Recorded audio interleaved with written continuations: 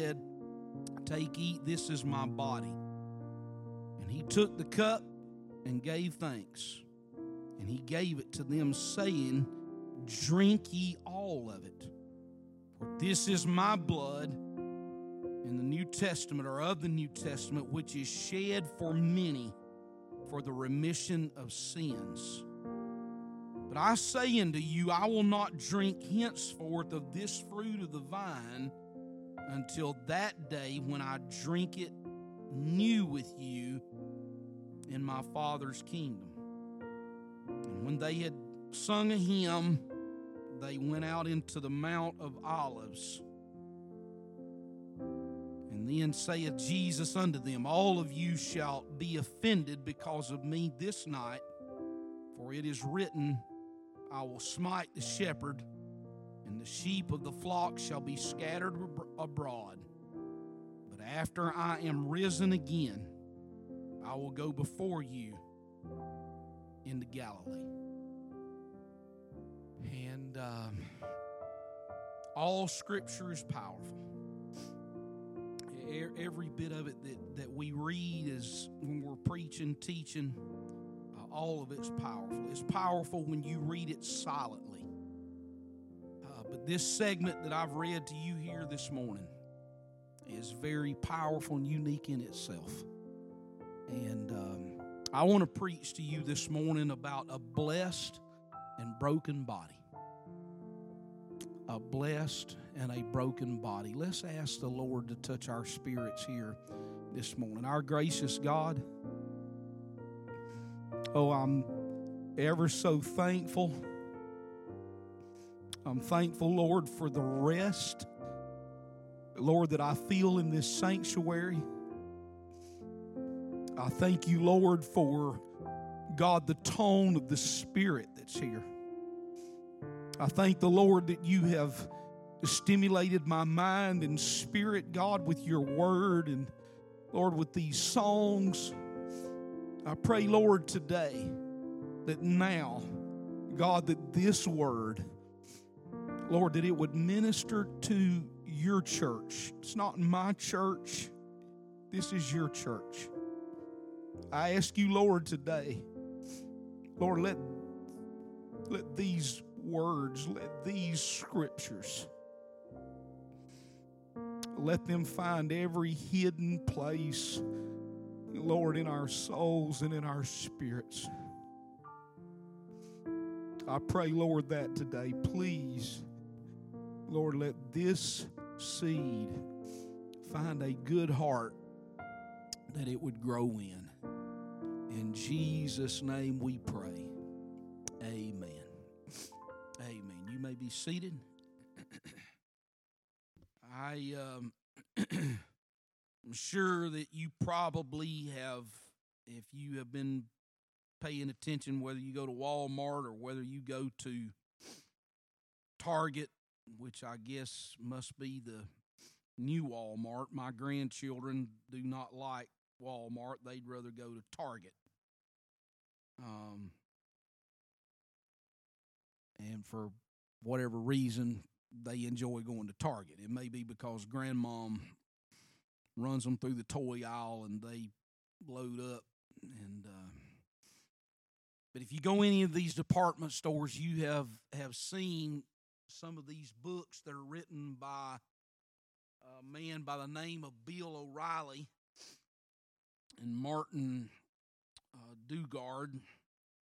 And generally it'll starts off with that title, Killing, and Killing Lincoln, Killing Reagan, various others that he has written. And a few years ago, the one on Ronald Reagan came out. He starts the chapter with these very ominous words.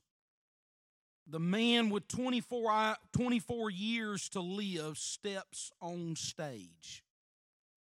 And Bill O'Reilly opens up that book, that story about Ronald Reagan being in Cleveland, Ohio, and he is there at the Republican National Convention, and in just a few short days away, Ronald Reagan will send to the presidency after a very convincing win over Jimmy Carter. And that was whenever we voted in 1970, or y'all voted in 1979. I was in high school. And some of you weren't even around in 1979. But at that moment, Ronald Reagan had 24 years left in his life. The text that I read to you here is just a portion of a larger text. And if you look back just a few verses to verse 17, the Bible says, "Now the first day of the feast of unleavened bread." And Reagan had, again, 24 years to live. And Jesus, at this stage in his life and earthly ministry, knew exactly the hour that he would face death. And it was very much on the way that it was going to face him.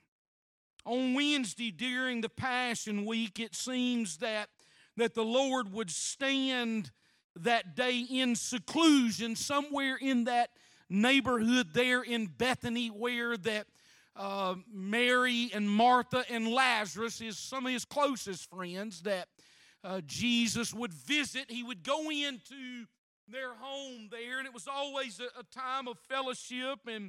And you know the story. Martha got very upset with Mary because she was wanting to hear what Jesus had to say, and Martha was fluttering around trying to get things ready and to be cooked. Jesus talked to Mary or to Martha and told her, he said, "Martha, Martha, why are you so agitated and encumbered about with things that don't matter?"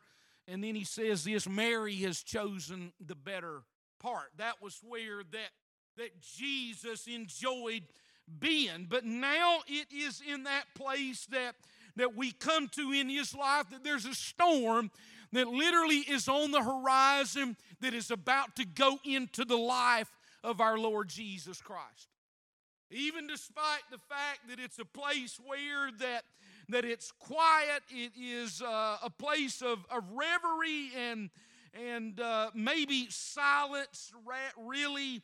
Now he begins to develop, and then the text that I've read to you here tonight this morning is where that Jesus is in that upper room. He's there, and there's an event that is about to take place that literally still, even to this day, shapes world history. And it shapes it for the better. Oh, it shapes what I believe ought to be gratitude in every one of our hearts. And so the Lord is there, and he's eating and drinking with men that for the last 3.5 years he has spent with them, very much shaping the direction of their life. Can you imagine that, about how that these 12 men, this tight circle, this place where that they literally are with whatever label you want to put him in, whether it was a teacher, a preacher, a healer, a prophet, Messiah, Son of God, Son of Man, God manifest in the flesh, which all of those labels fit because the Lord is with those 12 men.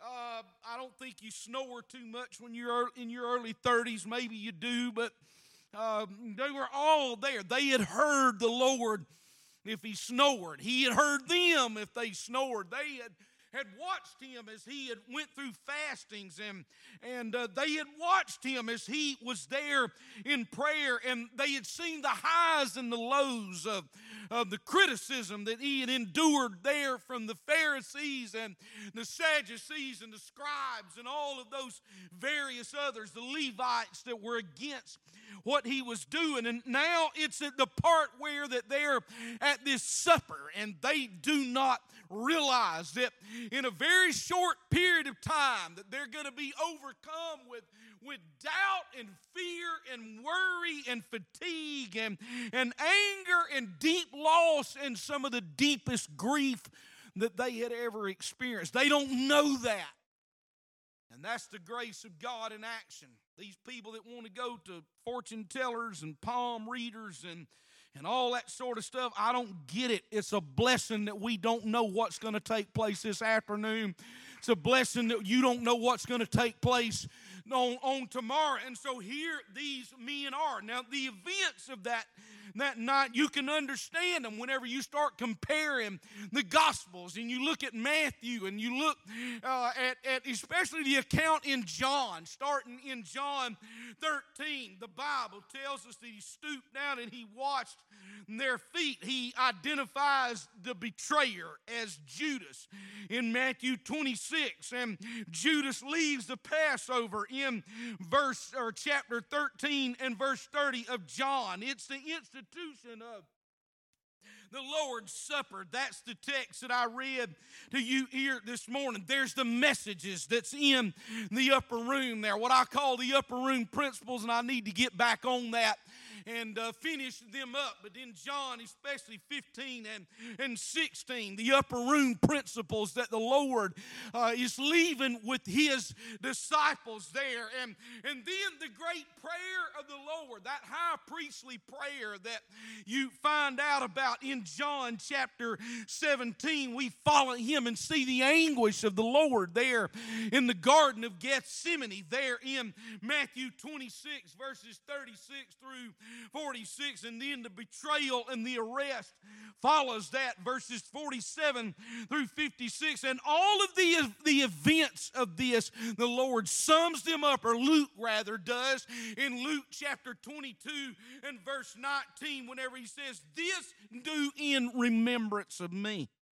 In remembrance of me. Think about that matter, that you do that. His death was a sacrificial death, just like that lamb that was slain at the first Passover there in Egypt. We spent some time with that in our Sunday school lessons here recently, and the death of the Lord leads to that area that said there is hope of salvation because there has been somebody that has died for my sins, and that the blood of the Lord Jesus Christ covers my sin. What a blessing. The blood of the Lord delivers all of us from the much deeper slavery than ever was even considered there in Egypt. And Scripture, the Lord just, there is no hope outside of the Lord Jesus Christ. Can you imagine how that in John chapter 1, that John the Baptist, his cousin, is there, and in verse 29, "Behold the Lamb of God which takes away the sin of the world."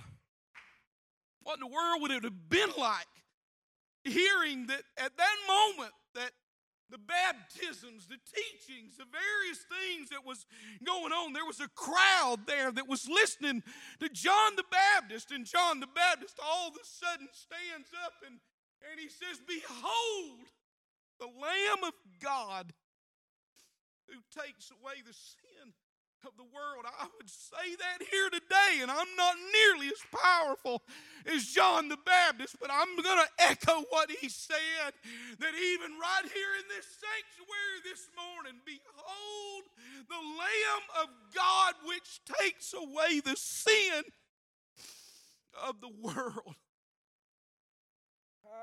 I appreciate that. And then Isaiah 53 verse 5, "Wounded for our transgressions, bruised for our iniquities." 2 Corinthians 5:21, "He made him to be sin for us who knew no sin." There is so much grace and power that is in the middle of all that sometimes we don't understand it. You know how I know that? Because I'm not going to put you in the category, but I'll put myself in the category.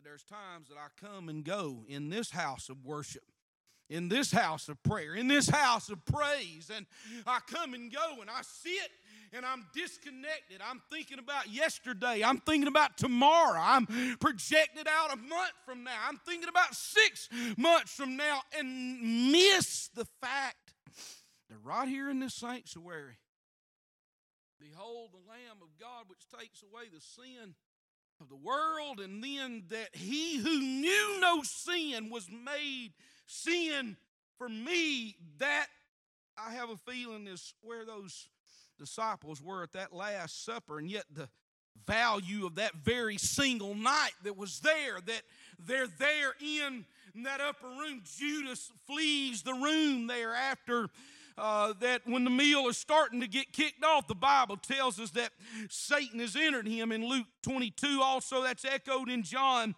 chapter 13. That again, but look at what the Bible says there. John 13, verse 27 through 30. The Bible tells us, and after the sop, Satan entered into him, and then said Jesus unto him, Thou doest, do quickly. Now no man at the table knew for what intent he spake this unto him. For some of them thought that because Judas had the bag, the money bag, that Jesus had said unto him, Go buy those things that we need of against the feast, or that he should give something to the poor. And he then, having received the sop, went out immediately, and it was night. I'm going to tell you, he sold the Lord for 30 pieces of silver. That still goes on even now, is that there are people that cheaply sell. They sell out the Lord far cheaper. And you think, well, there are people that have ways and means and etc. and so forth in this world. I'm just going to tell you, whether it's $1 trillion or whether it's 30 pieces of silver, in the matter of eternity, it does not matter, because they sell out too cheap.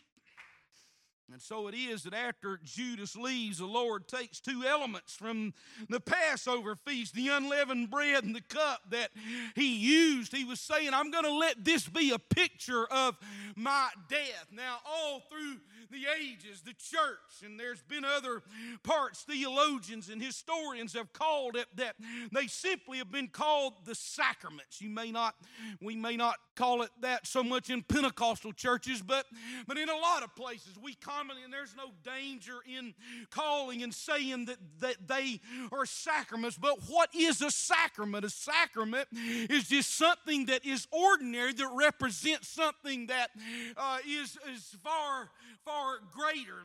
There's a value that is in the simplicity of that.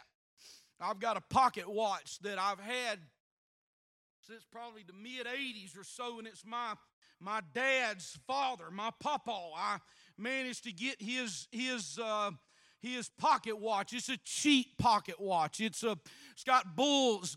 Is the name of the brand is called Bullseye. It's still got a piece of string that's attached and a little piece of wood that he whittled out. And that watch probably isn't worth $1, if even that much. But it's valuable to me because it's representative of something that attaches back to my past, and that there is something meaningful to that. That's what the Lord was pointing at. History tells us about a man by the name of Admiral Nelson. He was buried in St. Paul's Cathedral. There was a party of sailors that took his casket to the grave, and on top of that casket there was the Union Jack. That's the British flag. And before they put him in that crypt there, they took that flag among those sailors and they ripped it up into little pieces and they passed it out and they handed it to themselves, because each of those men kept it the rest of their lives, because they were with one of the greatest admirals in ancient naval history. It was a sacrament to them. And so the Lord is at that part. If you still have your Bibles open, look there in Matthew 26 and verse 26. It says, and as they were eating, Jesus took bread and he blessed it and he brake it. He gave it to the disciples and he said, take, eat, this is my body. Now there are some that believe, and I'll veer off for a moment just to maybe just quickly. You can spend an hour or more on this, but there are people that literally believe that whenever you take communion, that it literally is the blood and the body of the Lord Jesus Christ. It has prevailed through history, particularly in the manner of the Roman Catholic Church, and it's been abused, and it has been turned into paganism and heathenism, and it's just really just, for lack of a better word, I know it's not politically correct, but it's false doctrine. And yet the Lord here is using it as a symbol. Other observations where that the Lord would speak of himself. He'd say, I'm the door, but none of us, we don't think, well, that door right there is the Lord. He would speak. He would say, I'm the vine, you're the branches, but we don't go around looking at vines and saying, oh, there's the Lord Jesus Christ. The same pattern and principle applies whenever you begin to take, and we're not going to take communion, although that would be pretty awesome, wouldn't it?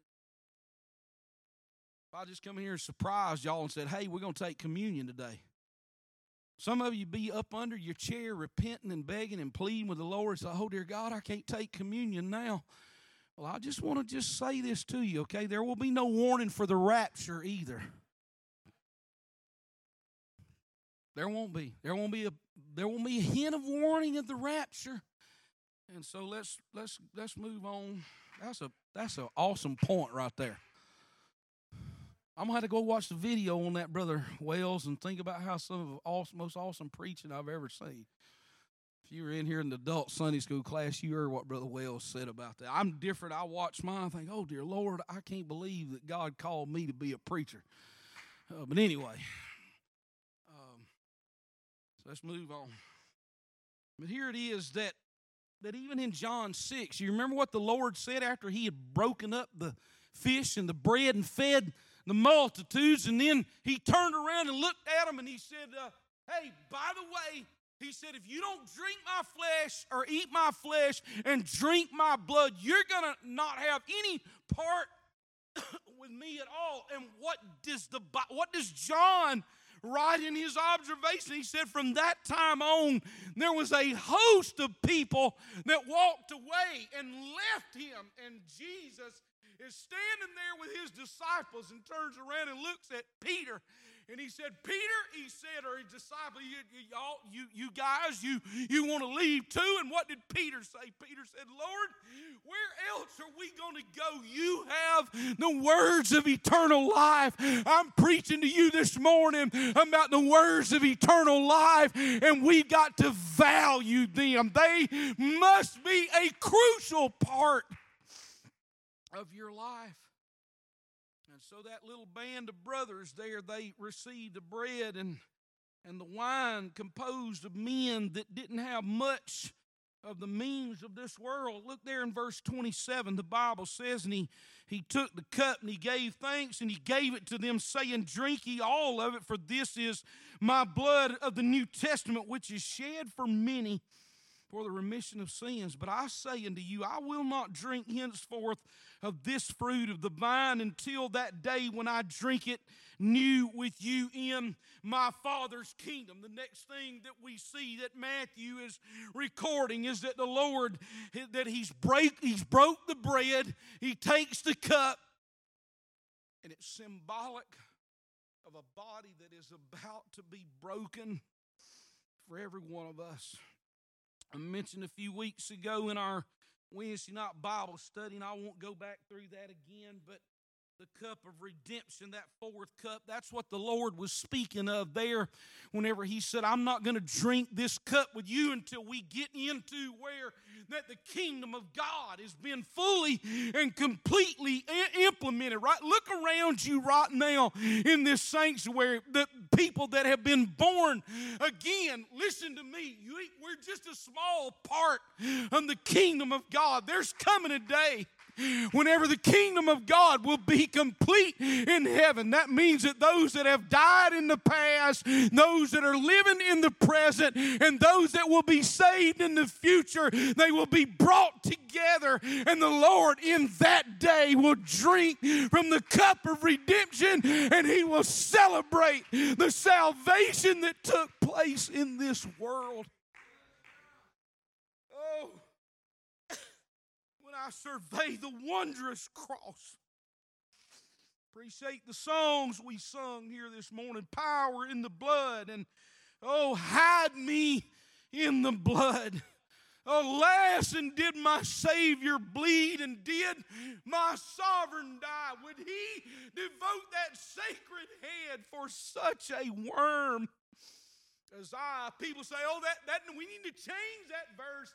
That's not good for your self-esteem. I'm going to tell you something. One of the most biggest obstacles for people to have and experience salvation is a healthy self-esteem. Because if you've got a big self-esteem, it's hard for you to humble yourself before the Lord and say, Lord, save me. I'm a sinner. And if you go, oh yeah, we gotta give them a sense of self-esteem. It's like, oh no, I need to walk in here with my head down and say, Lord, I'm not fit to be in your presence. Oh Jesus, if you don't transform and change my life, I have no hope outside of you.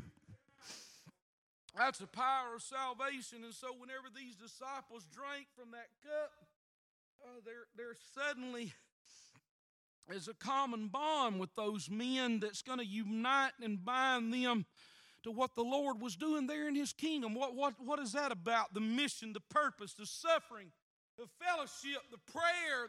That's the part of His kingdom there. And He's moving into that, but you don't get any of those benefits if there is no broken body. None of that.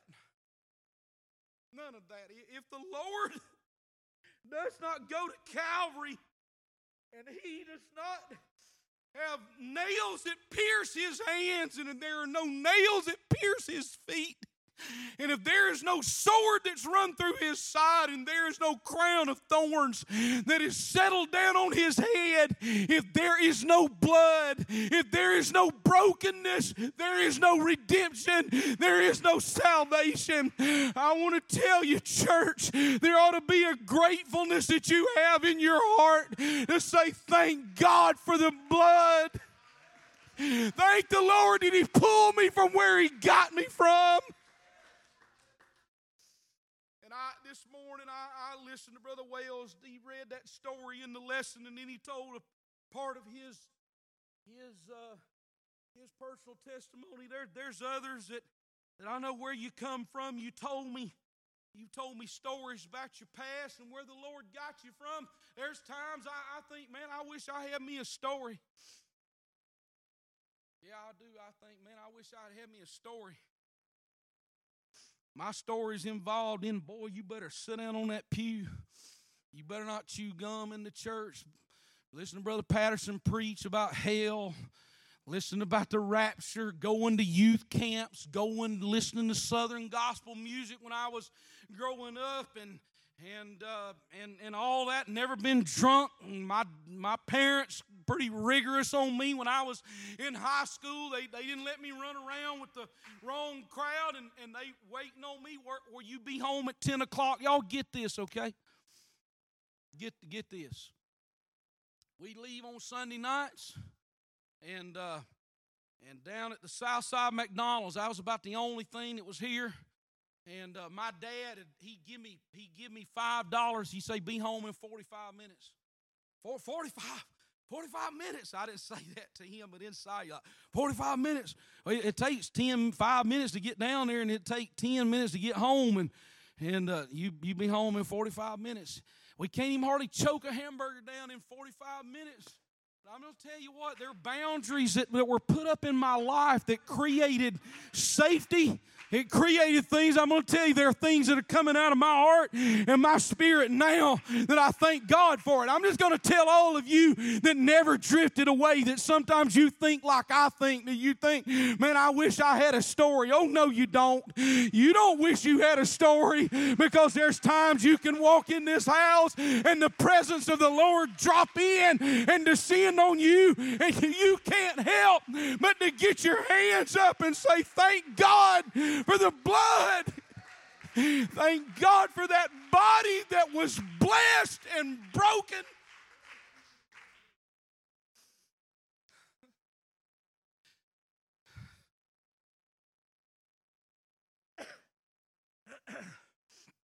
In the Old Testament, when blood is mentioned in that manner, it was shed for not so much the remission of sins, but it was pushed back. But yet all of it was associated with violence You realize the violence that the Lord endured for our salvation? You realize the beating that He took, that they spit on Him? Realize that? Oh, I can't bow my knee to the Lord, and He died for you. Y'all church folks, you're just overboard. Oh no. In fact, I don't think I'm overboard enough. I don't think that this thing grips me enough of what the Lord has done for me, that my very short life in comparison to eternity, that when salvation comes to our heart and we burst on the scene in heaven, what does that look like? Well, the blood of Jesus is effective for our salvation. Colossians chapter 1, verse 20. And having made peace through the blood of His cross, by Him to reconcile all things unto Himself. By Him, I say, whether they be things in earth or things in heaven. And you that were sometimes alienated and enemies in your mind by wicked works, yet now He hath reconciled. Colossians chapter 2, verse 14. These are verses you ought to underline in your Bible. Colossians 2:14, blotting out the handwriting of ordinances that was against us, which was contrary to us, and took it out of the way, nailing it to His cross, and having spoiled principalities and powers, He made a show of them openly, triumphing over them. And so there is that matter. What happened with the cross? Well, there was cleansing with that broken body, and now there's consecration with that broken body. It's because the Lord has the ability to save us. Last thing I would point out is in verse 30. The Bible says, and when they had sung an hymn, they went out into the Mount of Olives. What did they sing? And I have to admit that some of this came to my mind last Sunday night when I was listening to my brother preach. And he was preaching out of Psalm 118. Starting in 113 through 118, it's what is commonly referred to as the Hallel. They would sing that. The Jews would sing that. Those are some of the most incredible psalms. 113, 114, 115. 116, 117, 118. It's literally an anthem to a dying lamb. And while they were on their way up the Mount of Olives, while they were on their way, or while they were drinking, while they were taking part in communion, they sang that. And there's something about it that whenever you start thinking about the power of that body that was broken, that bled out, please hear me, church. That ought to want to draw you into worship. It ought to want to draw you into thanksgiving, where you start saying, Lord, all the things I own, I'm thankful for that. I'm thankful, Lord, for where you set me. I'm thankful, Lord, for where you've got me. But Lord, the cross, the crucifixion, the death that you paid to cover my sins. And Lord, when I struggle with besetting sins, you think, oh, what are you talking? Hebrews 12, I think I may preach on that tonight. Let us run our race with patience. Why? Because that besetting sin, those weights that gets to our lives. And what's the remedy? Look to the author and the finisher of your faith, which was in the cross like for us to stand here this morning.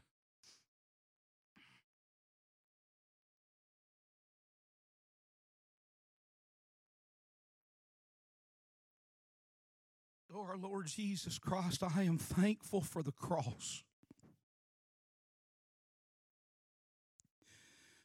I'm thankful, Lord, that you covered, Lord, our sin. Lord, and there's only one sin that your word stipulates that cannot be forgiven, and that is the blasphemy against the Spirit. But Lord, it's so unlikely that there's anybody that's even here in this sanctuary this morning that have even gotten near to that sin.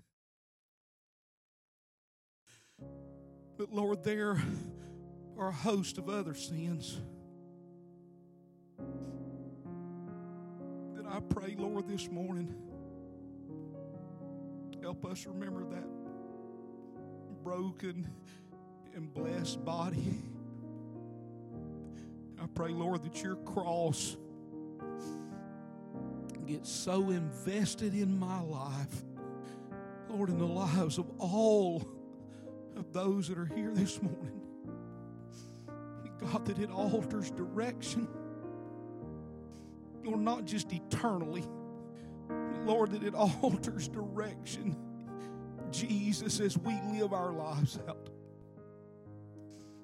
I pray, Lord, that blessing on this congregation this morning. In Jesus' name we pray. In Jesus' name. Amen. Amen. Amen. This altar is open. This is my blood. Yeah, I think that every one of us, we ought to just step out from where we're at.